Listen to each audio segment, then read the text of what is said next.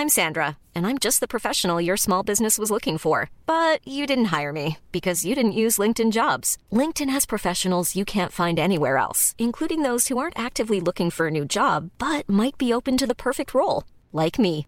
In a given month, over 70% of LinkedIn users don't visit other leading job sites. So if you're not looking on LinkedIn, you'll miss out on great candidates like Sandra. Start hiring professionals like a professional. Post your free job on linkedin.com/people today. Lucy Peach is a folk singing, writing period preacher who lives every day backwards from her imagined life as a happy old lady.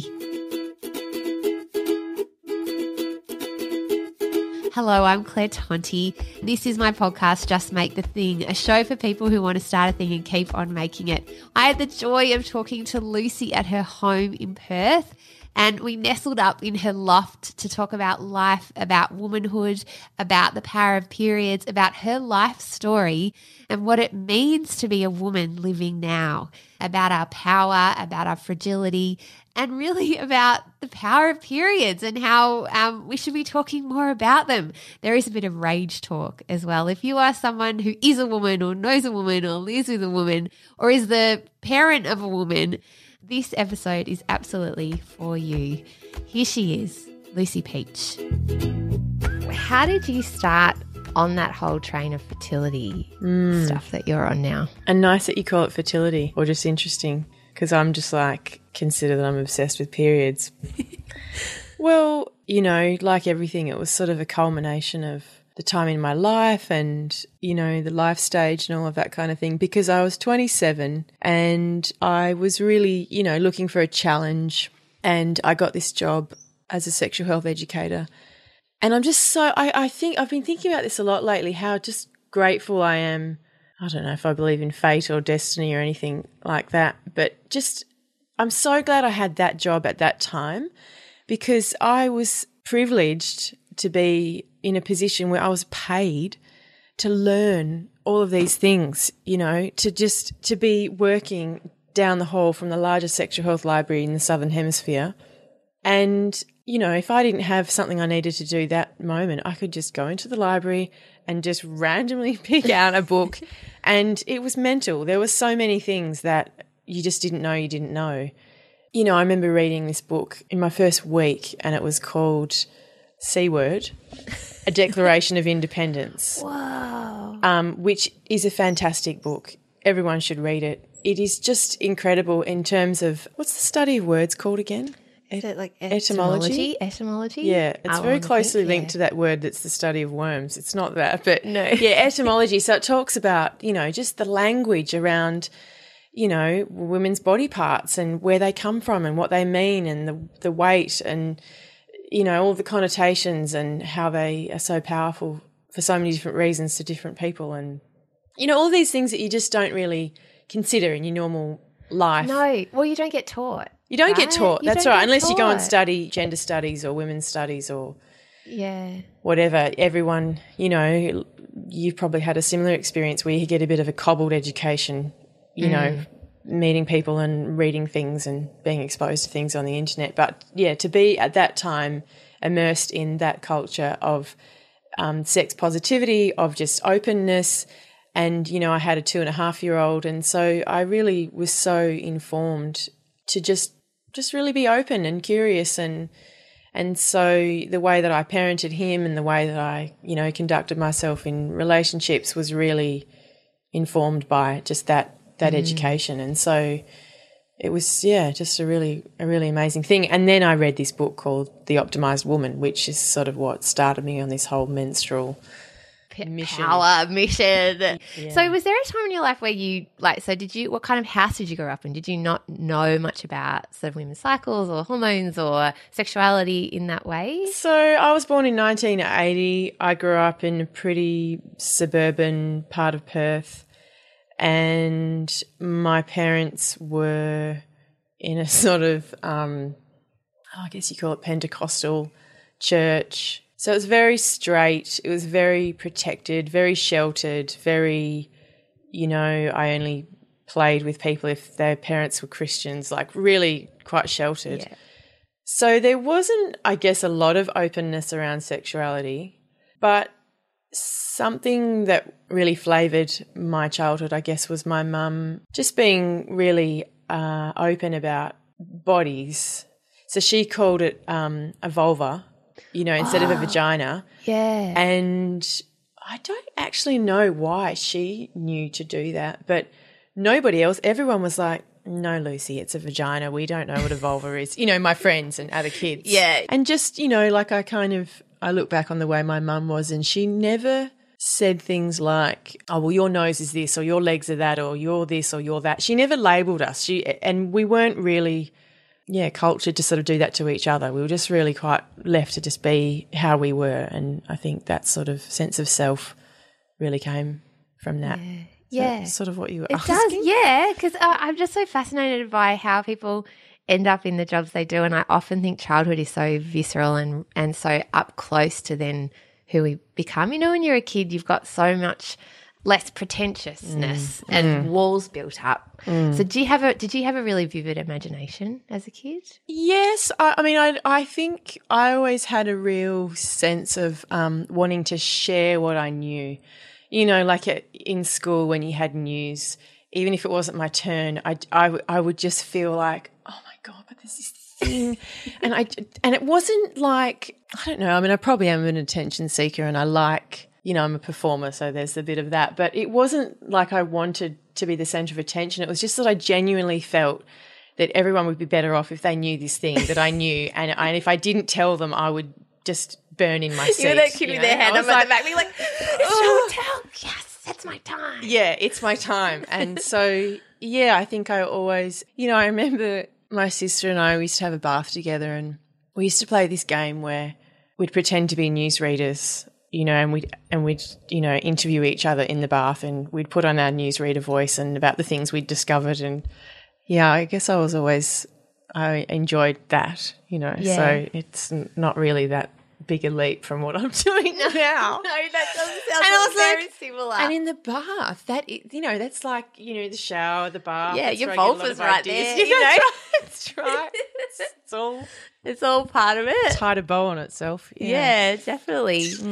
Did you find a point, because I grew up in a very Christian Catholic household as well, did you kind of have a point where you saw outside of what you had grown up in, or distanced yourself from that? It was a radical moment, actually, because like I said, when, we went to church, I went to the school that was affiliated with the church.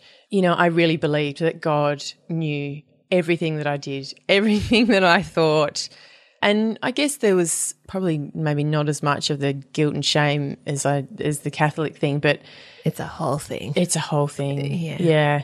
But also, the good side was I really understood gratitude and feeling protected and guided, if you like. And so those are things that I've held on to in a pretty non-godlike way, but those are the things that I've, really wanted to keep and foster in being a mother and having a family myself. But, I look back and I think that when you look at the sort of born-again movement in the 80s mostly, you think, well, it was largely people like my parents who'd probably just gone a bit too wild in the 70s and then been like, right, that's it. We're going to get really straight. Yeah. We're going to just Rein it all back in and do a complete 180. And so with the same fervour that they were out doing the other things, they then applied that to, charismatic religion. And so it was just a whole thing that, had its course. And so when I was about 10,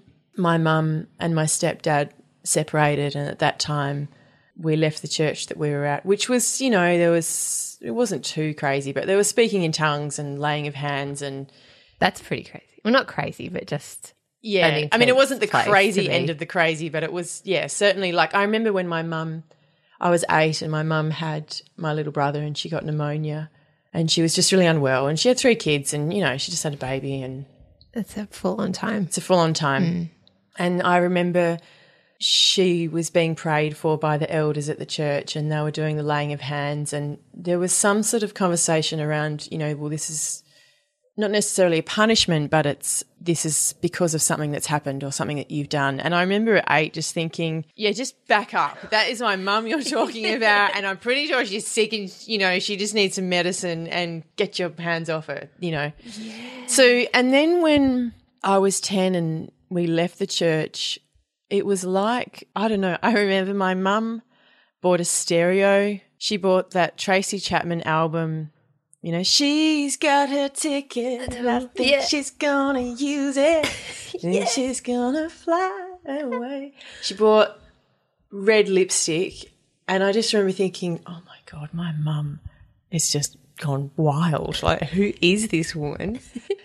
But then, as the years sort of went on, I realised actually that's who she'd been all the time, but she'd been quite sort of repressed. Or holding it back. Yeah, that's right. And to see her sort of go through that unveiling, when I was on the precipice of, entering into, I guess, early womanhood, I think was good, because I saw that you can be this and you can do that and think that and have that kind of life, or you can just say, actually, no, sorry, I've had enough of that now, and I'm just going to try this on. So do my own thing, sing Tracy Chapman with red lipstick. With red lipstick, yeah. I was just like, that. Wow.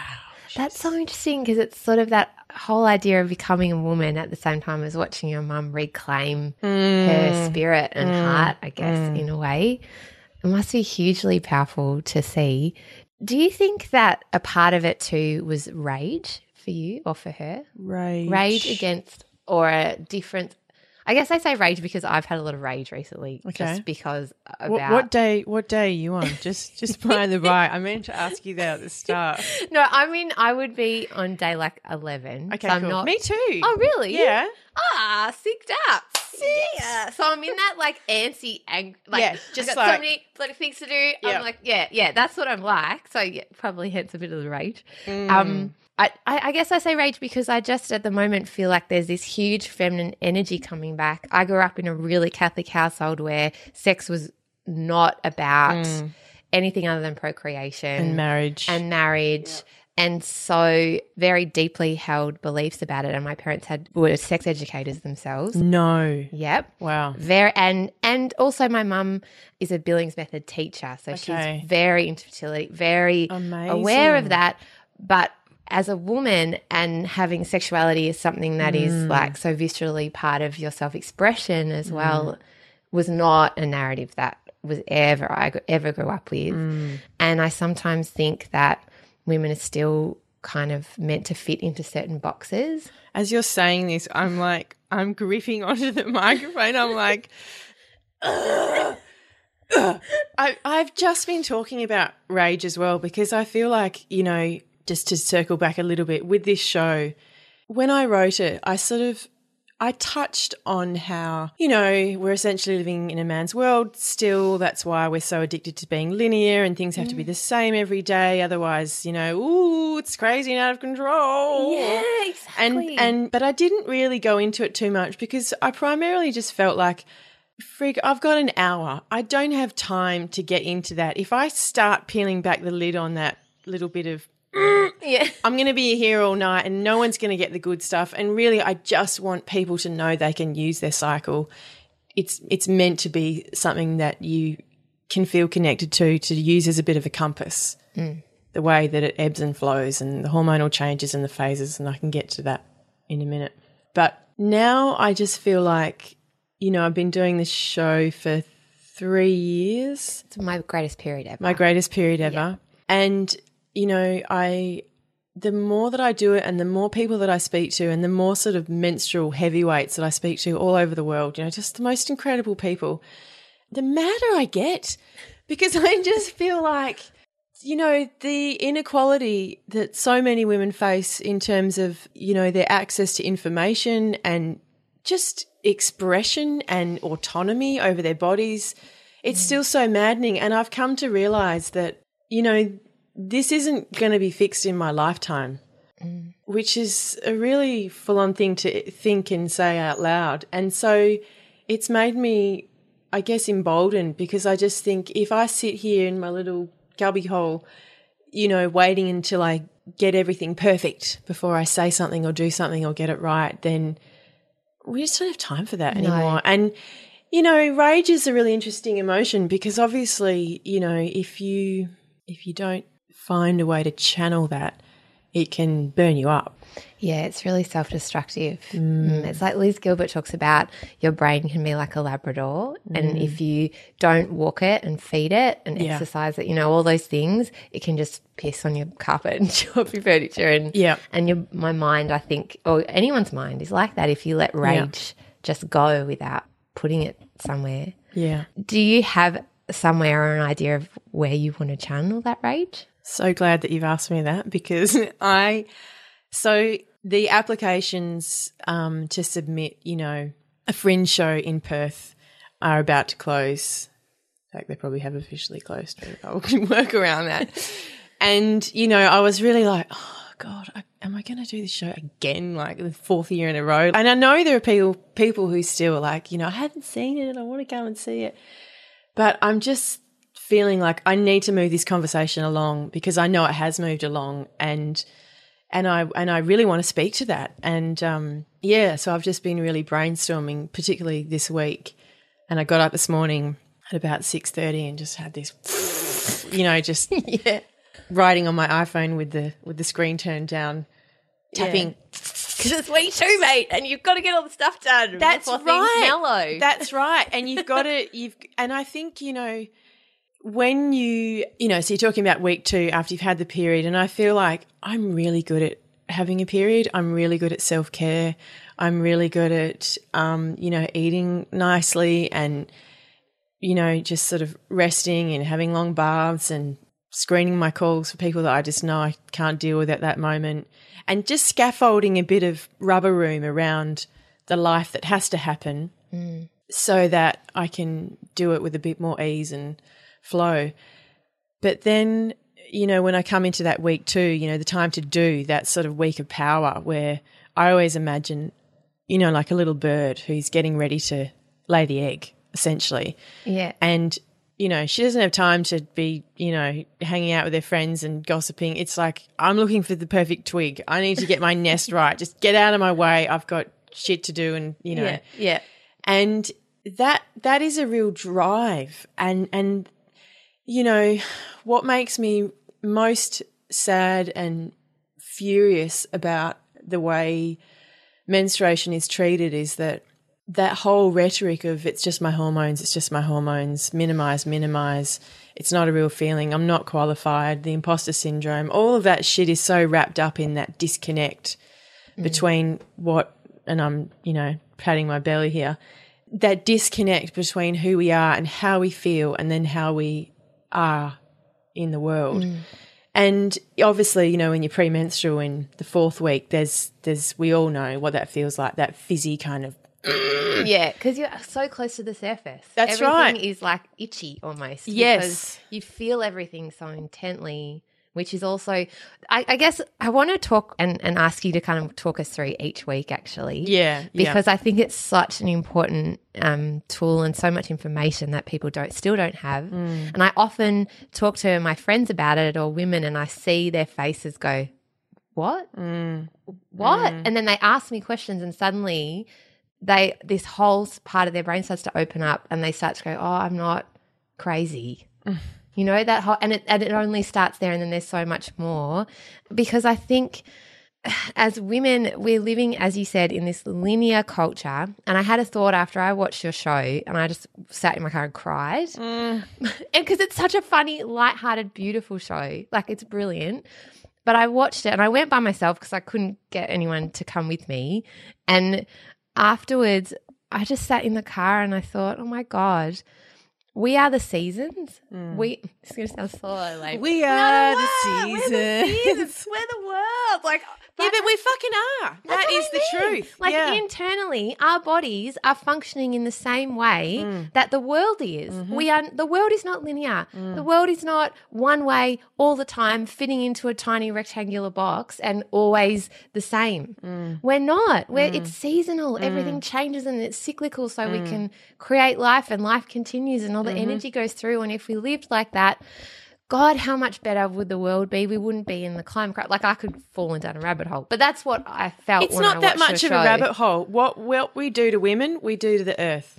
Yes. Yeah. Yeah. And that Yes. whole, Yes. Exploitation and just it is exploitation. It's this continual taking with no respect or reverence for the time to restore. And, you think the world actually needs to have a good period, to just put a hot water bottle on and some chamomile tea and turn everything down and to just actually rest. Yeah, completely. And be cherished and have that reverence. So, and I know you must talk about it all the time, but for people who don't know what we're talking about at all. Should we do a 101? Let's do a 101. What do you mean? Okay. What is your show about? All right. So basically it's based on this idea that, contrary to what we learn in school where we're just told that, you have a period now, you are a woman, you can make a baby, and here's how you manage it. End of story. Good luck. Have a nice life. Yeah. And so that is such a small part of what is actually going on. It's so reductive. It treats the whole process as though it's just a hygiene management situation that needs to be, dealt with discreetly, because heaven forbid that someone may know you're actually menstruating, Right, or and there's immediately all this shame and secrecy and all that's of right. that stuff around it. That's right, and that gets embodied at some level in all of us, and it also is reductive because it means that we only think about the menstrual cycle in terms of fertility and your ability to make a baby or not make a baby. And it's so much more than that. And, because, as we've said, we live in this world that really rewards and values linear consistency, any deviation from that is it's sort of treated with, suspicion or alarm, or, at worst, it's really kind of demonized. And, all of those words back in history of women being hysterical and that word comes from the word hysterectomy, right? Where women were hysterical, so they just removed their uterus or whatever. That's right. And that goes back to, ancient Latin, that whole idea of women being, just sort of unreliable and, God, Chaos. into a You could hideous get wormhole of, Freud has a lot to answer for, but let's just not even go there. It's just too depressing, and I'll crush my cup in my hand if I. And that's the danger, isn't it? Because then you start to become this shrieky, rage-filled kind of, and it's a person that is not. Do you know what? I'm going to go there. I just feel like I can't, as an educator and as a performer and someone who has explored this for so long, I can't keep preaching the goodness and light without just actually saying, hang on a second, there is an absolute butt ton of stuff underneath this that if we don't look at, I don't know that we are going to get to the peace and light. Do you know what I mean? Yeah. We need to kind of, it's that thing of needing to look back and, to be able to move forward to where you want to go. But like you say, you can sort of get stuck in that. And you've asked me to get to the synopsis of the cycle, and I'm still raging. I know. I should have waited for the rage question to subside. Sweet too, I bloody rushed too far. No, I'm in it. I'm literally just really exploring that at the moment because it's got a place. And anyway, I can feel myself just starting to go on the rant again. So I'll just take a breath. There is, and I guess this is the problem, right? That because it's so personal, and also that whole idea of, like, I grew up with an idea that feminism and feminists were a bit like out there and a bit too much and a bit over the top, and and you still face that even now, that feminists are women that obviously don't care about their appearance or blah blah blah, all this extra layers, angry, intense, exactly, which is so far from what I am, what you are, what most women are. It's not about man hating at all. We're just different creatures. And also, obviously it's fundamentally based on women having equal rights in all spheres of their life and freedom from any kind of fear and, being able to live a fully lived, expressed life. But also it means that men are not bound by the constraints of what it means to be a man, and that they and you know, getting back to what we were alluding to before about the whole earth being complete catastrophe, it's because we've all been, you know, molded into this hyper masculine way of being that is actually pretty shit for men as well. And you know, if men, you know, and it's like what you said before about words sort of losing their power and becoming cheesy, but if men are able to get in touch with their feminine side, you know, we're going to just be so much more balanced. And they want that. They need that to talk about their feelings and be connected and, you know, have deep emotional connections and relationships and, you know, to not be so just scared of showing emotion or hyper aggressive because they feel like they have to be. And I've seen that. My husband and I co-parent our son from home. We work from home together,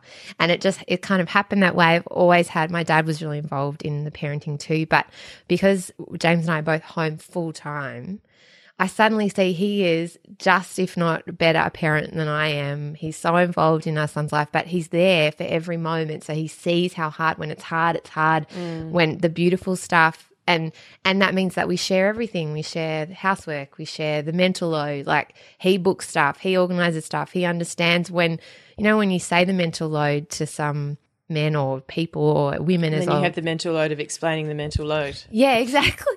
Exactly, because really the mental load is just that women particularly tend to carry all of the family admin and all the extra stuff as well as doing all the things they need to do. And the emotional sort of tending, you know, of just carrying. Checking everybody. And I think because he's there, he sees all of that and then values it. And it's meant that he is such a grounded person as well, because he's like, and he's got mates now who are having to go straight back to work and kind of being ripped away from their newborn and being like, well, now I'm spending an hour commuting into the city to work 8 hours in this job that I don't really love, and then an hour back home, and I've missed seeing my wife and child, and I'm missing these moments and having to fit into these boxes. And we could just go down this whole thing. It is a societal thing, and I guess that's why I want to bring it back to just that quick 101 of the cycle, because I think if you don't understand that, you don't understand what we're even going towards. Do you know what I mean? There's never been a faster or easier way to start your weight loss journey than with PlushCare. PlushCare accepts most insurance plans and gives you online access to board-certified physicians who can prescribe FDA-approved weight loss medications like Wegovy and Zepbound for those who qualify. Take charge of your health and speak with a board-certified physician about a weight loss plan that's right for you. Get started today at plushcare.com/weight-loss. That's plushcare.com/weight-loss. plushcare.com/weight-loss. So if you were going to talk about us as being seasonal, like women being seasonal, which is what your show's about, what are those seasons? What are we so it's based on the idea that, you know, when you have a menstrual cycle, it's not a dichotomous, you have a period, you don't have a period. And there are 4 phases. And like you say, they are just like the seasons, and just like seasons, they have their own strengths and benefits. And, you know, we wouldn't begrudge winter for doing what it needs to do, because it's winter and it's time to rest and, you know, prepare for the upcoming season. And so basically we look at the cycle, you know, we say 28 days or 31 days or however many days your cycle is. It's all kind of in the realm of normal, if that's normal for you. And day 1 is the day that you start bleeding. And so your first phase is obviously menstruation. If you want to link that to the seasons, then you can call it winter. I call it time to dream. Yay. Because, you know, hormonally everything's pretty well flatlined, and it's that time to just pause. It's the time to stop before you start and to really just, you know, return to center, return to, you know, to what is the deepest part of yourself. And, you know, it's like your body really just puts you down in a good way, to just stop and smell the metaphorical roses, as it were. So, you know, time to really rest, to nurture yourself, a time to sort of, you know, you're getting ready to start again. You're getting ready to start this whole month again. And I love the idea that you every time you have a cycle, you basically get to reinvent yourself. You basically get to say, okay, what is it that this month I really want to grow and give life to next? So just that real deep dreaming. And so time to dream, time to bleed. It's your winter. Do you swear on your podcast? Yeah. Okay, 0 fucks. Yeah. Yeah. And then as, you know, your period continues and you've done all that self-care and going slowly and doing what you need to do, your estrogen starts to creep up, and then it's your spring or your time to do. And that's, like I was saying before about the bird, just get out of my way. I've got shit to do. Things are happening. We've got fucks for days. That's the There's time. so many. They're all over the place. They're all over the shop. Yeah. And so you really want to channel them because, you know, just getting back to the rage thing, I think for a lot of people it's like if you don't have if you have a bit of sort of, oh no, that idea is a bit too big for me. That's oh no, that's a bit too fantastic. Yeah. I think that if you don't listen to whatever that thing is, you know, as in just make the thing or do the whatever. Yeah, if you don't listen to that, then that is like your most powerful superwoman self coming to you in all of her glory with, you know, backlit and big hair and a silver platter and saying, here, Claire, here is your quest. And you saying, oh, no, Not really. Not really. I'm an No, imposter. I can't put that on. I wouldn't wear that. Yeah. And then can you imagine how she would feel? That Athena warrior goddess who comes to you with this absolute quest and you've rejected that, and she's like, ugh, how dare you? And I reckon a lot of frustration because before I sang, before I had a baby, I kind of knew I had something big in me, but I just didn't know what it was, and I struggled with that, and I did feel that frustration of like, and it's almost like, you know, imagine spring, and then you don't plant anything, and then you come to summer, and you're like, well, where's my fruit salad, and where's my flower garden, where's my party, and it's like you actually feel a bit of a mourning because you haven't got to really celebrate the most powerful, amazing, kick-ass parts of yourself. So, yeah, spring, time to do, fucks for days, getting ready to ovulate, that is the time to back yourself. And it's probably the most masculine part of the cycle where you're really just building up to something big and fantastic, and you need to lay the plans down, get the things happening, write the lists, tick the boxes, start exercising, just build your fire, basically. Yeah. And so we're now at about, you know, day 14 if you were on a 28-day cycle. So people think that you ovulate at day 14 no matter how long your cycle is, but it's a really important distinction to make that you ovulate about 14 days before your period comes, which your mum would be, you know, well aware of. Yes. So if you've got a 30-day cycle, you'll probably ovulate at day 16, which is what I do. So that do phase with the fucks for days, getting ready to ovulate, that's where the rubber room is in the cycle. That's the longest phase that we have. Once Thank estrogen, God. yeah, exactly, right? Once estrogen peaks, you also have a little shot of testosterone to really like just push that egg out into the world, and then boom, that is like you're into summer. You're into the most, you know, fantastic kind of expressive, emotionally generous, abundant time, and you're still, you know, riding high from the superhuman strength of the do phase, but you just, the edges have softened a little bit, and you've got, I mean, I find when I'm in the do phase, like now, if Richard, my husband's sort of, you know, really comes to me for some emotional support and, you know, wants to talk about something, I'm looking at my God. Yeah. Yep. Okay, great. How'd that make you feel? Okay. All right. I've got to, yep. Yeah. I don't have it in me. I'm just like, I've got things to do. You know what I mean? And I'm always like, I haven't mowed the lawn yet. Yeah. Or like I've scheduled in 3 appointments, plus I'm also writing this thing, and I've done this list, and I've got to tick it all off. And if I don't tick it off and you get in my way, I mean, I know your emotions are important, and because that's part of my thing. Can we on just my list. park that, you know, for a couple of days? Yeah, exactly. Or I just treat our relationship like it's one of the things on my list. Like, tell me how you're feeling. Yep. All right. You're not feeling good. This is what I would do. Okay, we're done. That's 10 minutes. All right. I got to go. Yeah, exactly. I know it's important, but I've got other stuff mate. I've got to go put on my red sparkly sequin cape and come up with all these like crazy harebrained ideas. Exactly. So, Yeah. you know, and then you ovulate and it sort of softens a little bit, and then, you know, you've got more, I mean, I call that, you know, the fuck yes phase, because you're just, you know, people were like, oh, do you want to do this project? Do you want to, you know, collaborate on this and that? And there's just this world of possibility that everything kind of seems like it's all opening up. And, you know, you've provided, I feel, that you've really given your own secret special dream a good run, then you've got more in the tank to give to others, you know?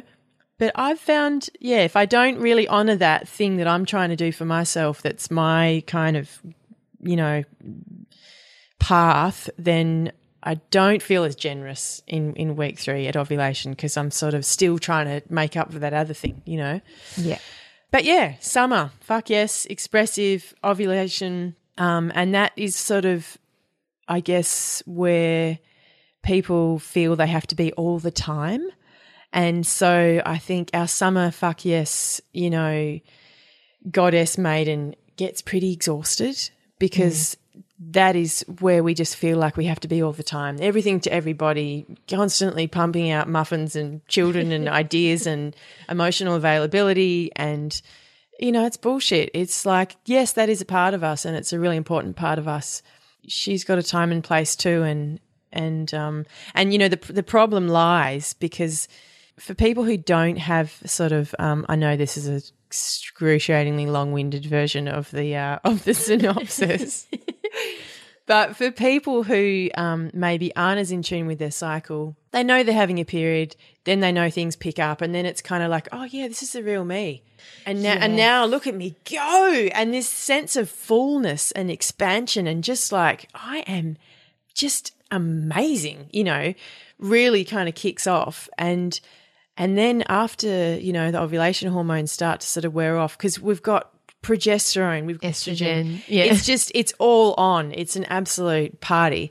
And then once it starts to come down, you know, and we're moving into being premenstrual, that's when it can feel like the rug just gets completely pulled out from underneath you, and it can be quite devastating, because you just think, oh my God, but last week I was nailing it and I was getting on with Karen, you know, and I was on top of everything, and now I just, what's going on? I'm, you know, and I must be crazy and I'm overreacting and it's just my hormones and rah, rah, rah, rah.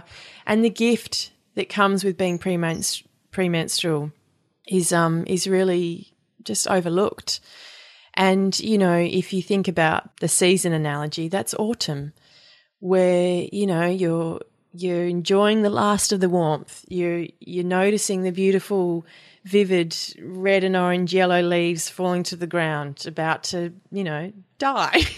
You're gathering the last of the nuts and the fruit, you know, for the cold times ahead, and you're really taking stock. And Christiane Northrup, who wrote Women's Bodies, Women's Wisdom, you know, she talks about the veil being lifted when you're premenstrual, and it's where you really, your rose-tinted glasses that you had on, you know, around ovulation, they are just out the window, and now it's like you almost have poo-tinted glasses on, because you're just like, that's not good enough. Well, that's wrong, and I'm sick of that, and I'm sick of that. And the thing is, if you don't sort of treat that in context, then it can be really overwhelming. And if you kind of, you know, I call it, you know, these truth bombs, if you kind of just throw those around willy-nilly, then yeah, people are going to lose an eye, you know.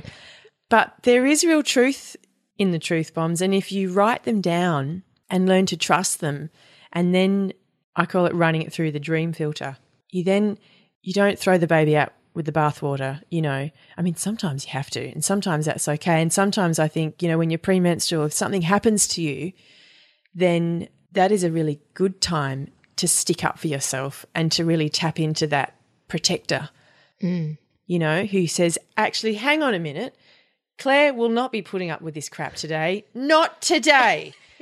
And it can be a really empowering thing to get in touch with that part of yourself at that moment when you need it.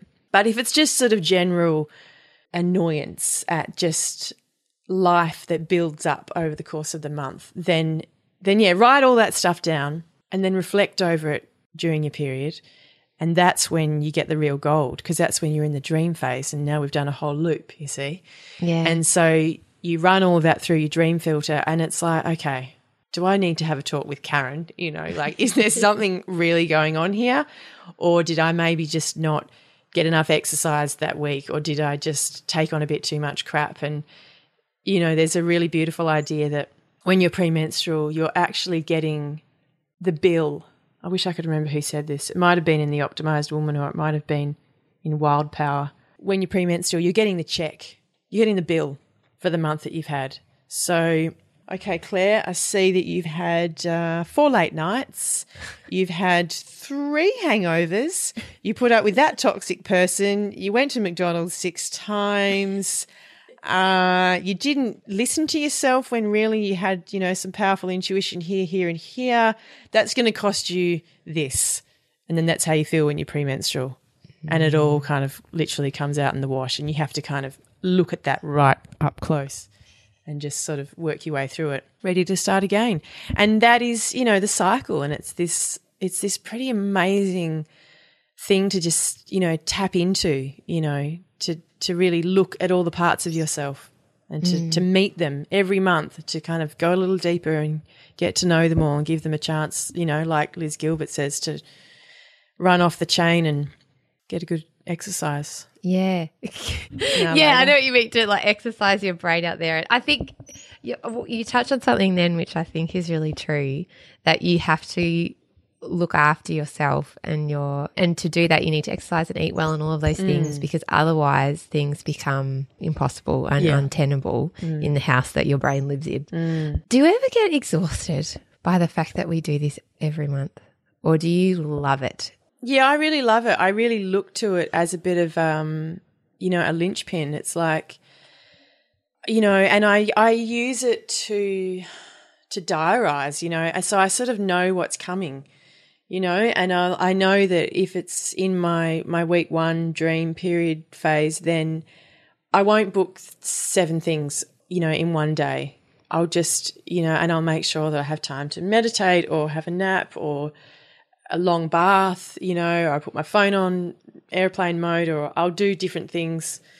So I feel like it's just such a perfect way to be reminded of self-care, really, you know. And it's like in week 2 when we're at where we're at now, I know that if I kind of fizzle through that energy without getting something down on paper or getting something happening concrete, that you can burn yourself out. Actually, you can, if you sort of don't tend that fire well, then you can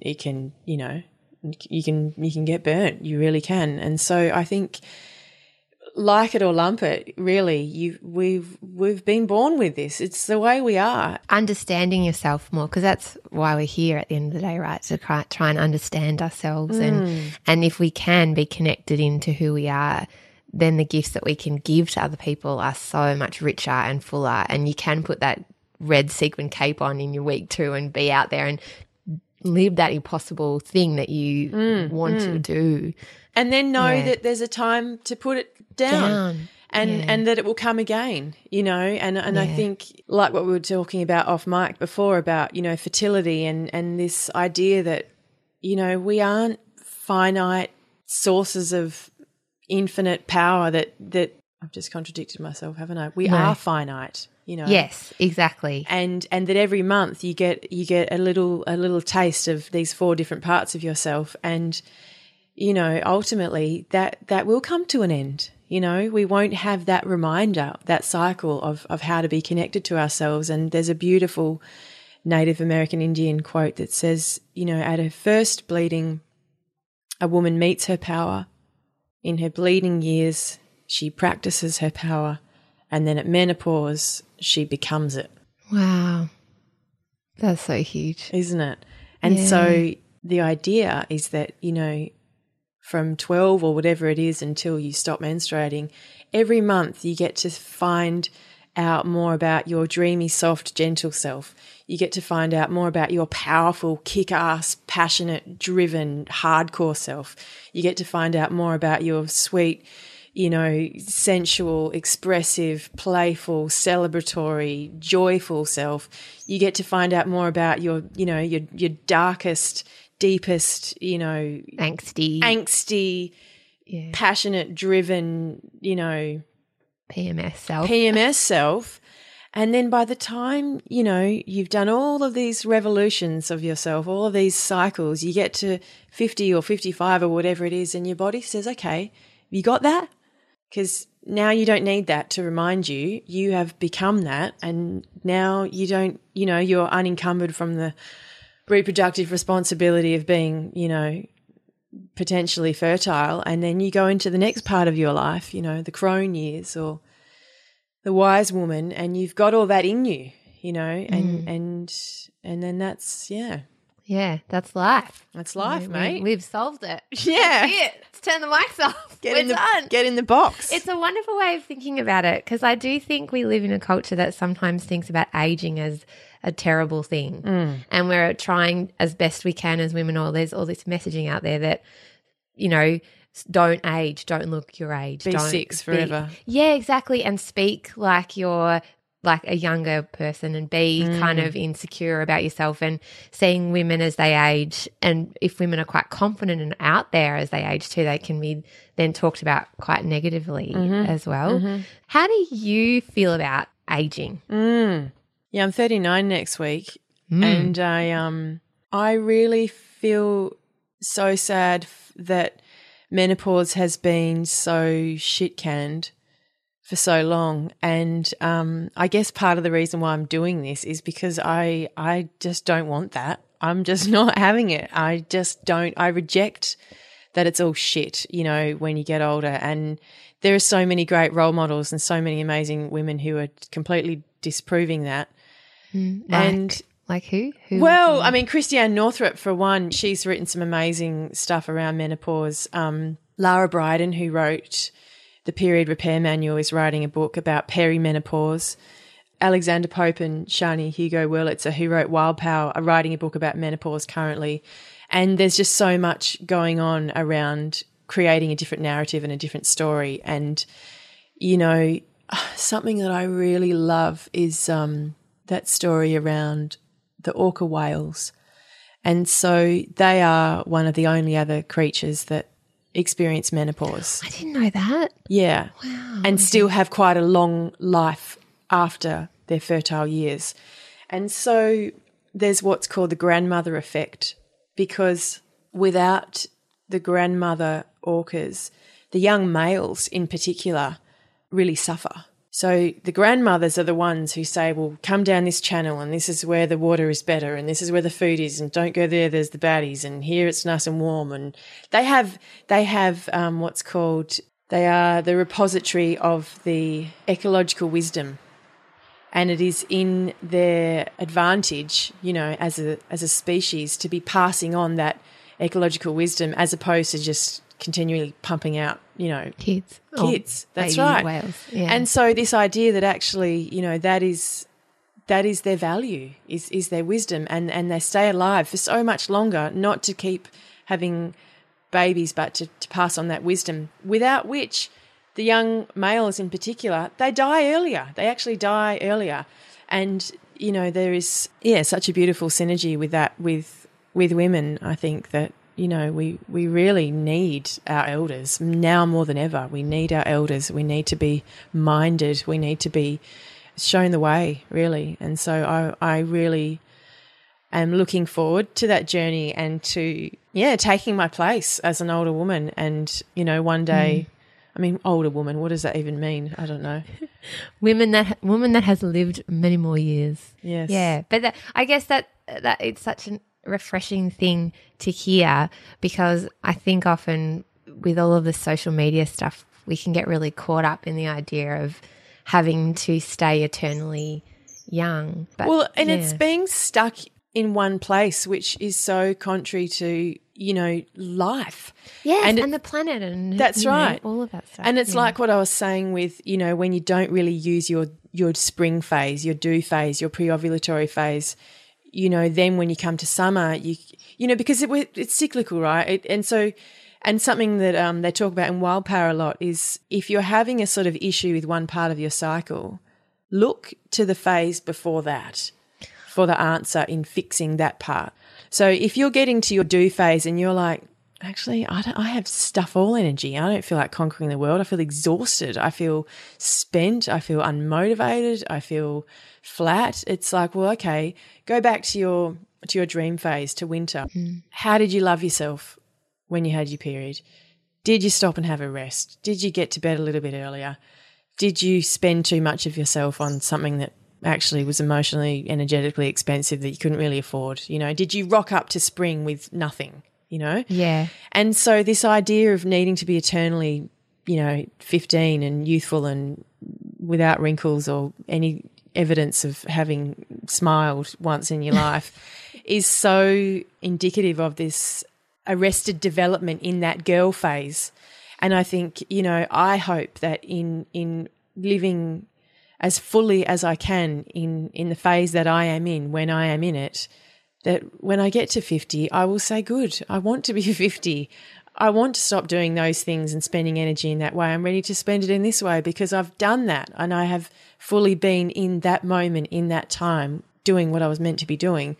And I think that for so long, we've been denied our place in society. We've been denied positions of power. We've been denied autonomy and the responsibility that we naturally are meant to have and execute, over our domains and environments and the world and the care, that we've been imbued with having, we haven't been able to do. So we're kind of stuck in this infantile sort of, girl phase that we're meant to just be in forever. We never get to fully develop and step into that feminine power and role. And to me, there's a link between that sort of neutering of our power and then having to stay as though we're eternally 12 young forever. Yeah. Yeah, absolutely. Because I think that until we can have equal amounts of men and women in positions of power to make decisions for our planet and our country and our society, because I grew up often feeling like I didn't fit, like the way that I was too loud or too spiky or too, I don't know, emotional, which you hear a lot, which isn't just about being like too loud or crying all the time or something. It's about really having this deep-seated feeling like my whole being is not fitting in with the way that other people are, or the culture is expecting me to be, but yet feeling like when you're in the environment or in the natural world that you feel like you belong there. But then there's this huge disconnect between the way that we live culturally in society, in our modern way of living, and then the way that we feel when we're with the earth and the seasons.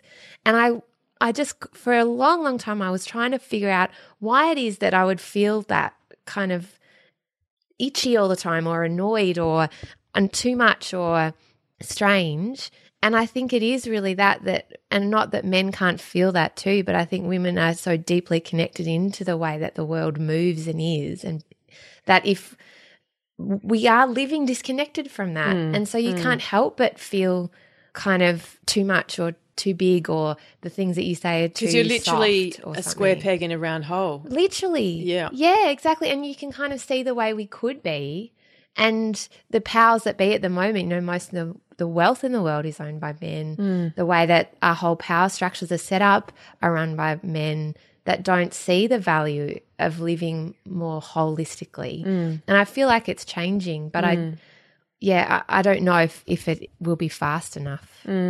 Do you know what I mean? Yeah, absolutely. I mean, even this idea that, some countries are sort of playing with the idea that maybe working, 5 days a week, 10 hours a day actually isn't that productive. And perhaps we do work a 4-day week and have a 3-day weekend. And maybe that is not only makes you feel better, but actually more productive. Yes. Actually more productive. Yes. That we're all sort of playing this role of being super busy and super productive and super efficient and just go.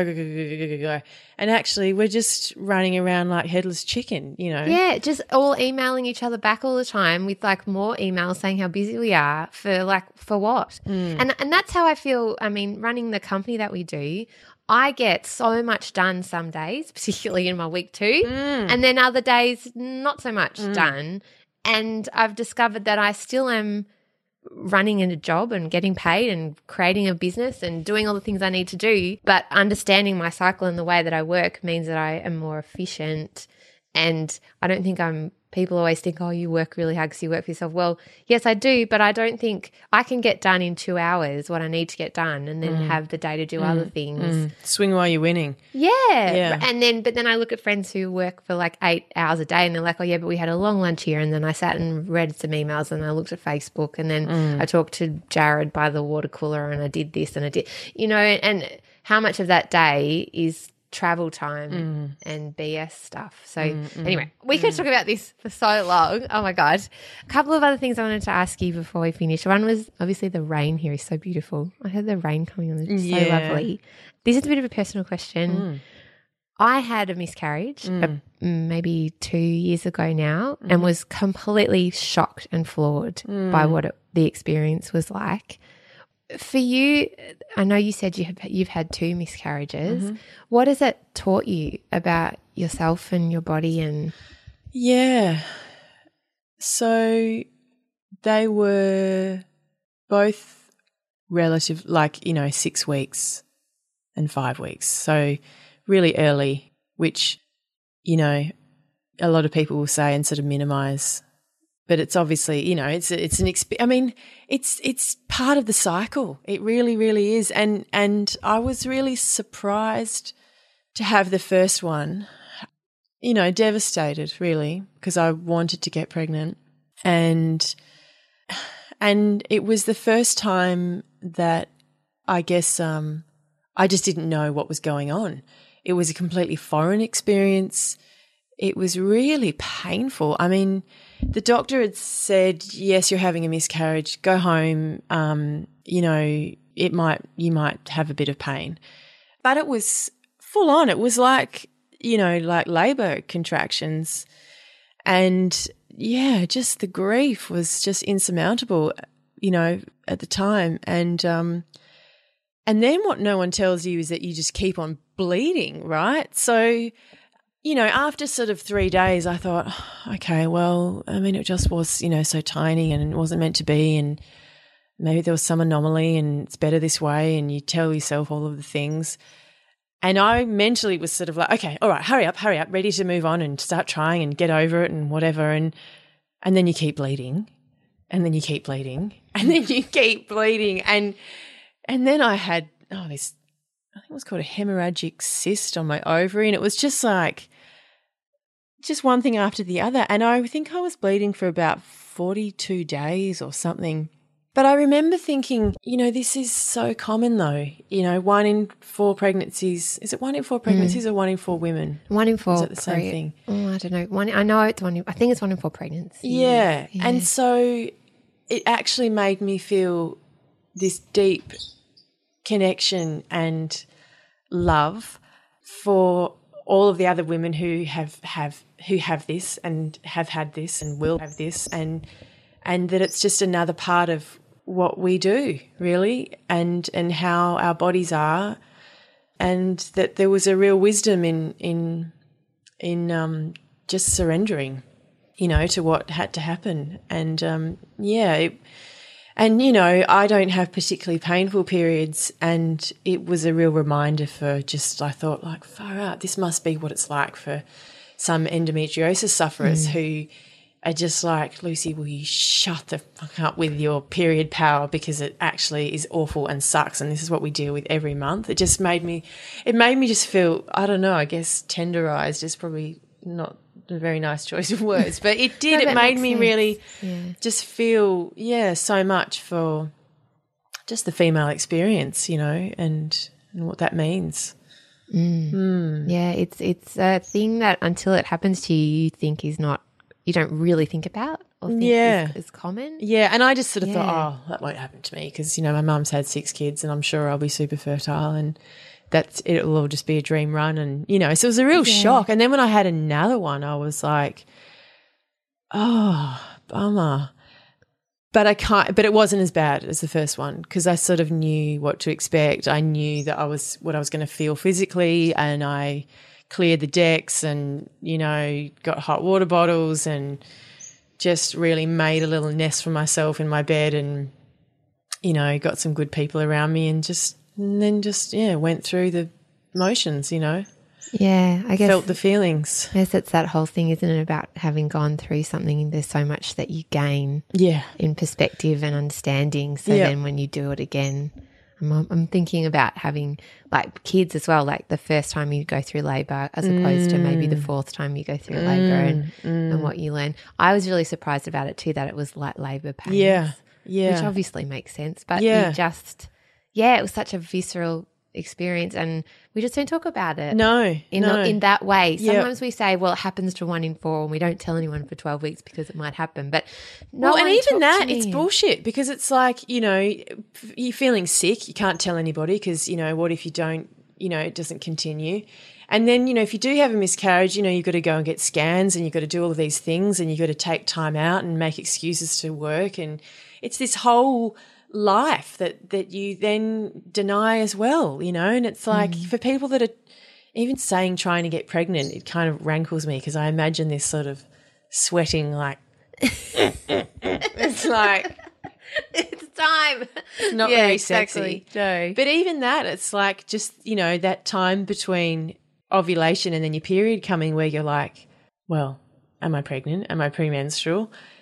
That, where you're just in that space of kind of waiting and not knowing. And, how many women who are sort of between, 25 to 45 are in that holding pen that can't say anything because they don't want to jinx it and they – do you know? It's and feel like they can't talk to people about it and exactly. Like we had told everybody and that I was pregnant because I'm just that sort of person. I feel like if I'm holding something and trying to be secretive, I feel like – just can't, like I can't talk to, I just don't feel like myself. I have to get it out. Yeah. But when it happened to me, it meant that then because people knew, I could just tell them, and some people maybe didn't want to know, but then I told them anyway. And in the end, it was this beautiful lot of support because people then understand and see what you're going through, and you don't feel like you're suffering away in silence. That's and there's a grief that still comes. I still grieve. Yeah. I think. I wonder if you still carry that. Totally. I mean, I had, one of my best friends was pregnant at the same time and we were imagining going to school together and I had my first child when I was 25 and no one was having kids back then. So, I remember going to mother's group and just feeling like, oh, my God, who are these people? Like I didn't really find a group of women. So I have this sort of fantasy that this time, I'll have the village and we'll be doing batch cooking and, complaining about our cracked nipples together and rah, rah, rah. And now her little boy, he's 6 months old. I'm going to celebrate his 6-month birthday on Monday and give him his first lamb chop, and it's like it's this bittersweet thing, that I would have had a little, little person. But I think that is, getting back to the cycle, every month we let go, you let go, you build up life again, you let go, you build up life again. We constantly, it's like the moon, you constantly in this state of, expanding and then contracting. And we just have to get good at that because that's our life's work really, is to just be somewhere in that cycle and, just go with the ebb and flow. And I guess, that's part of learning to let go, because we've had all that practice. So when I feel like I was able to use that to help me through that. And, even in trying to get pregnant now, I met a woman, she wrote to me after coming to the show a couple of years ago, and she said that she'd been trying to get pregnant and doing IVF and going through the whole thing and just really, really wanted to get pregnant, and it'd been a long, long time. And she said, every time I got my period, I was angry, I was sad, I would cry. I felt so devastated and let down by my body, and I hated it, and I felt just betrayed. But she said, but now I've got this other way of looking at it. Oh, wow. And I can see that even if I'm not making a baby that month, I'm capable of creating all kinds of life. And I remember she told me that, and I felt a particularly crap show that night. But it really hit me, the enormity of what she'd experienced and how powerful that was. And then when I had a miscarriage, I really understood that. And now even I'm still trying to get pregnant and I get my period and it's like, oh, well, but there's my friend. There's my that's my friend, you know, coming to just visit me again, and time to get out the hot water bottles and, you know, put my feet up and do some dreaming, and here I go again. Yeah, because you've done it. So I've done it. Yeah, you've learned Got a lot. the practice, yeah. Well, thank you for your wisdom. Thank you for letting me into your nest. It strikes me as like a nest upstairs. What would you call it? It's like a mezzanine. I guess it's a little loft. Yeah, it's like if you were really tall. When I'm premenstrual, that's how I know I'm premenstrual, because I bang my head on these beams, and I'm like, fuck, damn it. Like, okay, I'm premenstrual. Just be a bit more aware of my body and where my head is. But it's a little nest up here. I love it. So other than being in your nest, where can we find you if people want to read or listen or hear more? Yeah, well, I have a website called mygreatestperiodever.com, and that's where I put sort of information about shows and things. I'm quite active on Instagram, where I have my menstrually inspired little diary happening. So that's Lucy's Peaches. And Facebook, Lucy Peach, is where I put my music things. Which we haven't even asked you about, because I love your music. Oh, thank you. But it's gorgeous. Coming home from a heroine's quest made me new again. I played the game, now I long to rest. Slayed those dragons dead, and I danced in the shadows and picked rubies from the rubble. I will never be the same again. And I feel it, and I feel it, I will feel it, feel it, and I feel it, and I feel it, and I feel no shame. So beautiful. Yeah, so I would definitely recommend whoever is listening to this to definitely check out your music as well. Is that all part of what you do when you create? Music, yeah, I feel, and those songs that are in the show I wrote after journaling about my cycle for a couple of years, and so it's all kind of pretty well linked. But I guess, I've been writing a book which is coming out in June 2020. Yay! Yeah, with Murdoch Books, which is part of Allen and Unwin. It's currently called Period Queen. I like it. You like it? Yeah. Cool. Definitely, yeah. And so, I've been definitely more focused on writing and not writing songs. But I've just started again, actually. I've got this group. It's called I Heart Songwriting, which I think you'd really enjoy. Francesca, the woman who started that. And basically it's this idea that, songwriters can get songstipated, as Mama Kin Danielle says, and you've just got to do it, right? And so there's this 10-week thing, I Heart Songwriting, where you get given a topic, you get 1 hour, and you just have to write a song every week. And some of them are crap, but who cares? You're just kind of flexing that muscle again. So I'm doing that again, which is really exciting because I've missed writing songs and getting out of the groove of it. Yeah, because it's the doing, isn't it, that then creates the thing. Yeah, which sounds so simple, but is sometimes really hard when your songs are painted. Exactly. And I think sometimes too, you need to have a few different things that you're not necessarily multitasking, but you kind of have, like you have different spaces to kind of create different things. And sometimes, when you go and draw a picture, that actually then trips something in your brain that frees you up to then go and write the article. Or do you know what I mean? Yes. Like you kind of have to service different parts of your creative Labrador so that the other parts can be set free. Yeah. Does that? No, it makes perfect sense. It's that whole idea of baking a cake or doing gardening. And when you're not, if you just sit and stare at the thing that you have to make, you just crush it. Yeah. Whereas if your brain's free while you're making something with your hands, things kind of happen. That's I right. think there's like a sort of spider sitting in the back of my subconscious that's like making things. And and just collecting. yeah, it's like a bowerbird. That's right. Collecting Yeah. things, but if you force it, you can get stuck. Yeah. I So, mean, yeah, I even love in that. brainstorming for this show, I've been kind of like, equal parts terrified and just excited, but like, oh God, where do I start and how do I? And then my friend said to me, look, there's this deceased estates sale, and the guy used to be a costume maker. There's this whole warehouse of old costumes, and his partner is, selling these things bit by bit because he's just, drowning in tutus and costumes. Do you want to come?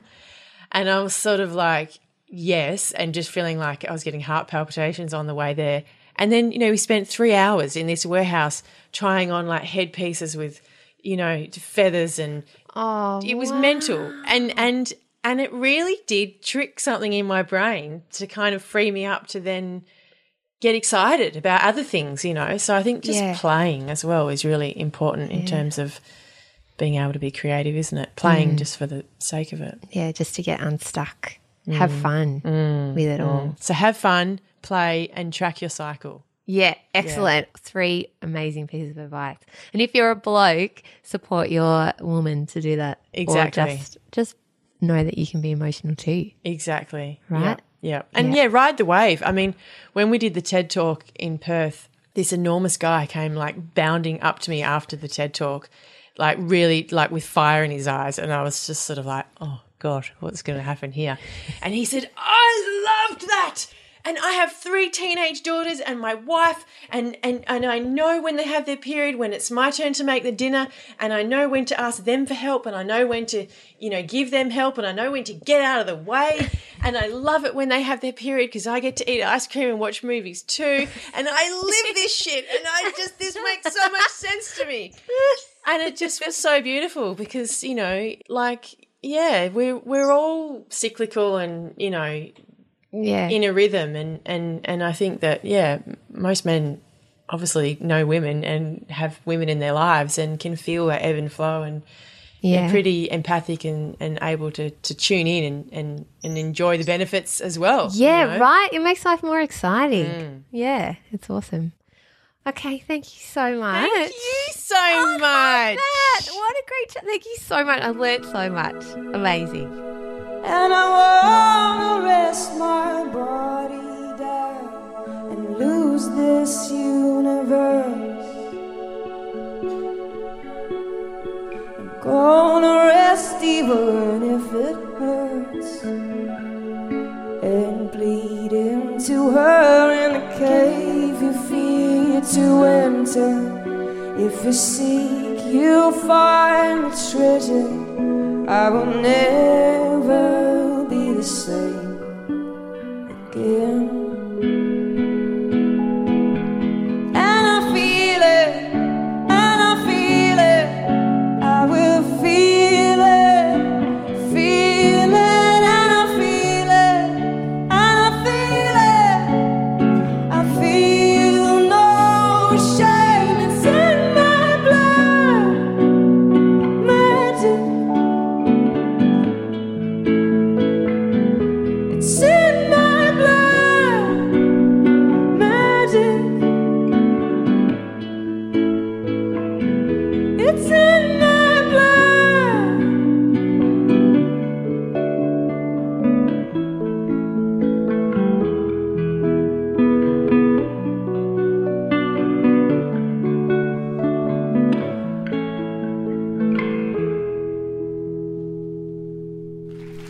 You've been listening to a podcast called Just Make the Thing with me, Claire Tonti, and this week with Lucy Peach. Gosh, what a joy this woman is to talk to. I could have talked to her all day. I almost wanted to ask her to just be my friend at the end of it because she's spectacular in her thoughts and in her actions and what she brings to the world.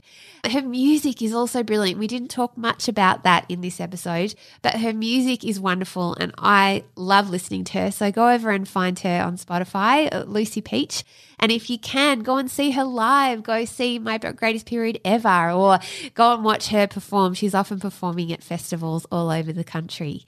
All right. For more shows just like this one, you can scroll back through the feed. I have interviews with the wonderful singer Claire Bowditch, with comedian Will Anderson, with the writers of Rosehaven, Silly Piccola and Luke McGregor, with Chanel Lutev, my wonderful pal, where we talk about being a woman and life and creativity and all the things in between.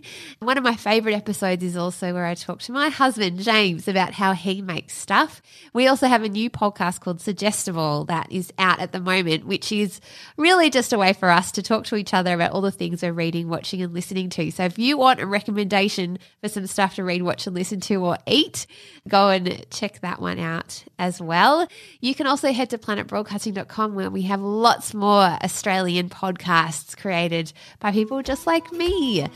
And if you want to contact the show, follow me at Claire Tonti on Instagram or at Just Make the Thing on Instagram. And you can also go to justmakethethingpod@gmail.com. All right. Thank you, as always, to the incredible Sir Robert Collins, who has edited this show. And I'll talk to you soon. Bye.